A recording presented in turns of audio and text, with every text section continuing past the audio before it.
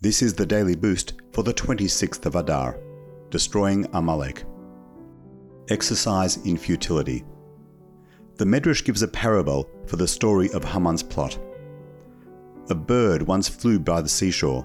It started to draw water out of the sea with its beak and fling it onto the ground, thinking that she could dry up the sea. God exclaimed, "Such a feat is impossible." And that is what happened with Haman. Haman thought that he could dry up the Jewish people's connection to God through secularization and assimilation. Haman further thought that he could draw them completely away from Torah and godliness. God replied, "I cannot exchange my people for any other nation." No matter how far they might stray, the Jewish people remain God's children, and a father always comes to his child's rescue. Similarly, this essential bond with God ensures our liberation from exile and the coming of Moshiach.